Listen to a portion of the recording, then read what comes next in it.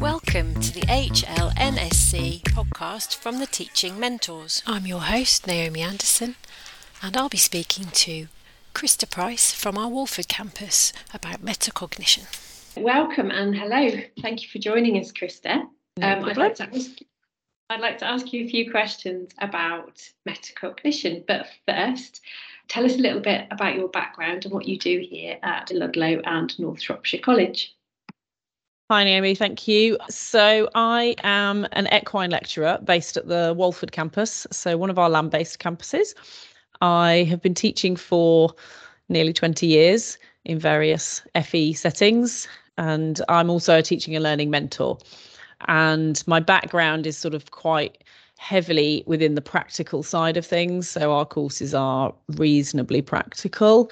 So I do a lot of coaching, and I am a stage 4 qualified riding instructor or coach. Thanks, Krista. So, what does metacognition mean to you? So I suppose to me, it's all about kind of developing positive learning behaviours and that sort of growth mindset. So being self-reflective is really important, and sort of looking at feedback and using feedback from tutors, coaches and peers in a really positive way.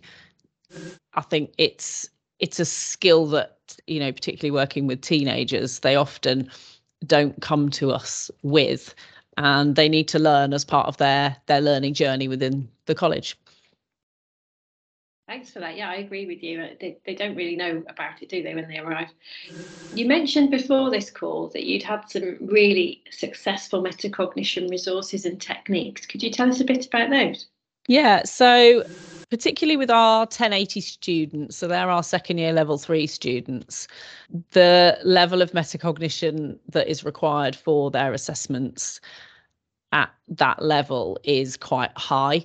So we do start developing it within the first year in order for them to sort of bring it through into the second year. But in particular, because riding is one of the things that they enjoy the most, and it's a very practical task, there's also quite a lot of thinking required, particularly for the second years. So as part of their flat work riding, they have to be able to assess a horse's way of going, and put strategies in place in order to improve that horse. And they need to do that in a short space of time. So they will have, you know, sort of an hour and a half to ride 3 horses and show improvement. So they need to become quite quick at sort of thinking, problem solving, planning. So as part of their ride unit, quite early on in the year, what I do is I set them a project. So they will have a project horse, and we work through a series of tasks. They have a booklet to go along with it that they have to fill in, and we work through a series of tasks with an end goal. So just before Christmas, they will all ride a dressage test, which I will judge and give them feedback on. So they have a set goal at the end. They know dressage tests lend themselves quite nicely to this because it is measurable. They're all that all of the movements are marked out of 10. It's a set test and they all have the same goal. But because horses are so individual and the horse and rider partnership will vary quite a lot, it kind of really lends itself naturally for them developing those skills through something that they're really enjoying doing. So the way that we set it up, or the way that I tend to set it up, is I start with them in the classroom. I will give them their booklet that helps to guide them. So that's sort of a way of scaffolding and giving them that guidance to start with.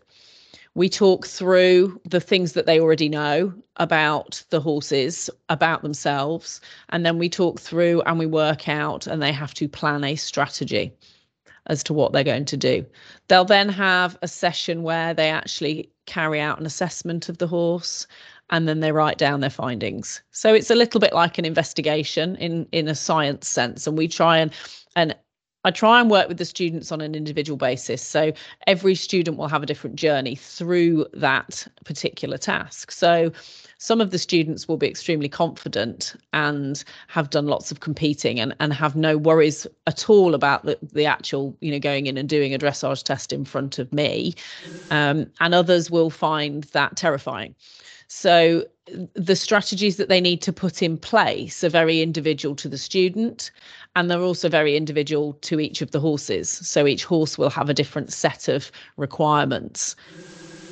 And I'm quite careful about how I work the pairings with the horses and the students. So particularly with those who are a little bit less confident about their ability, will have a slightly easier journey in terms of what the horse requires, whereas those who are reasonably confident will, potentially have more challenges. So it's a really easy task to be able to kind of differentiate with the students, because it the needs, doesn't it? Because those are competent riders are going to struggle. Yeah, absolutely. Yeah. That sounds really interesting and really applicable, actually, if you think about how it's scaffolded. Thank you for that. That's really useful. So my last question for you, Krista, is what would your top tip be for staff looking to introduce more metacognition into their lessons? So the most effective form of metacognition is actually embedding it within the curriculum. So in the same sense that I described, that actually you're coming up with tasks within your normal lessons. So you're not individually teaching metacognition in terms of this is metacognition and this is what we're going to do. You actually set up your tasks in order for students to learn how to problem solve.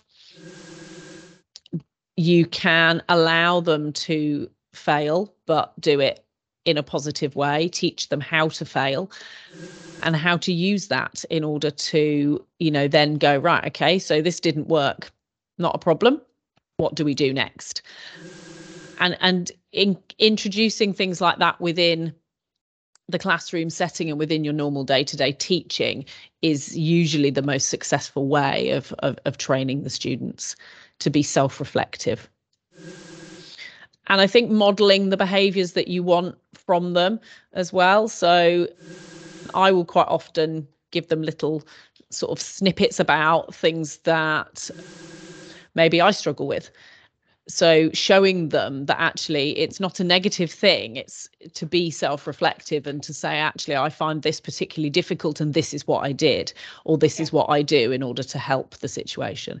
So I think, there's a lot of power from the teacher showing the way that they and modelling the way that they are, doing the things that you expect them to do.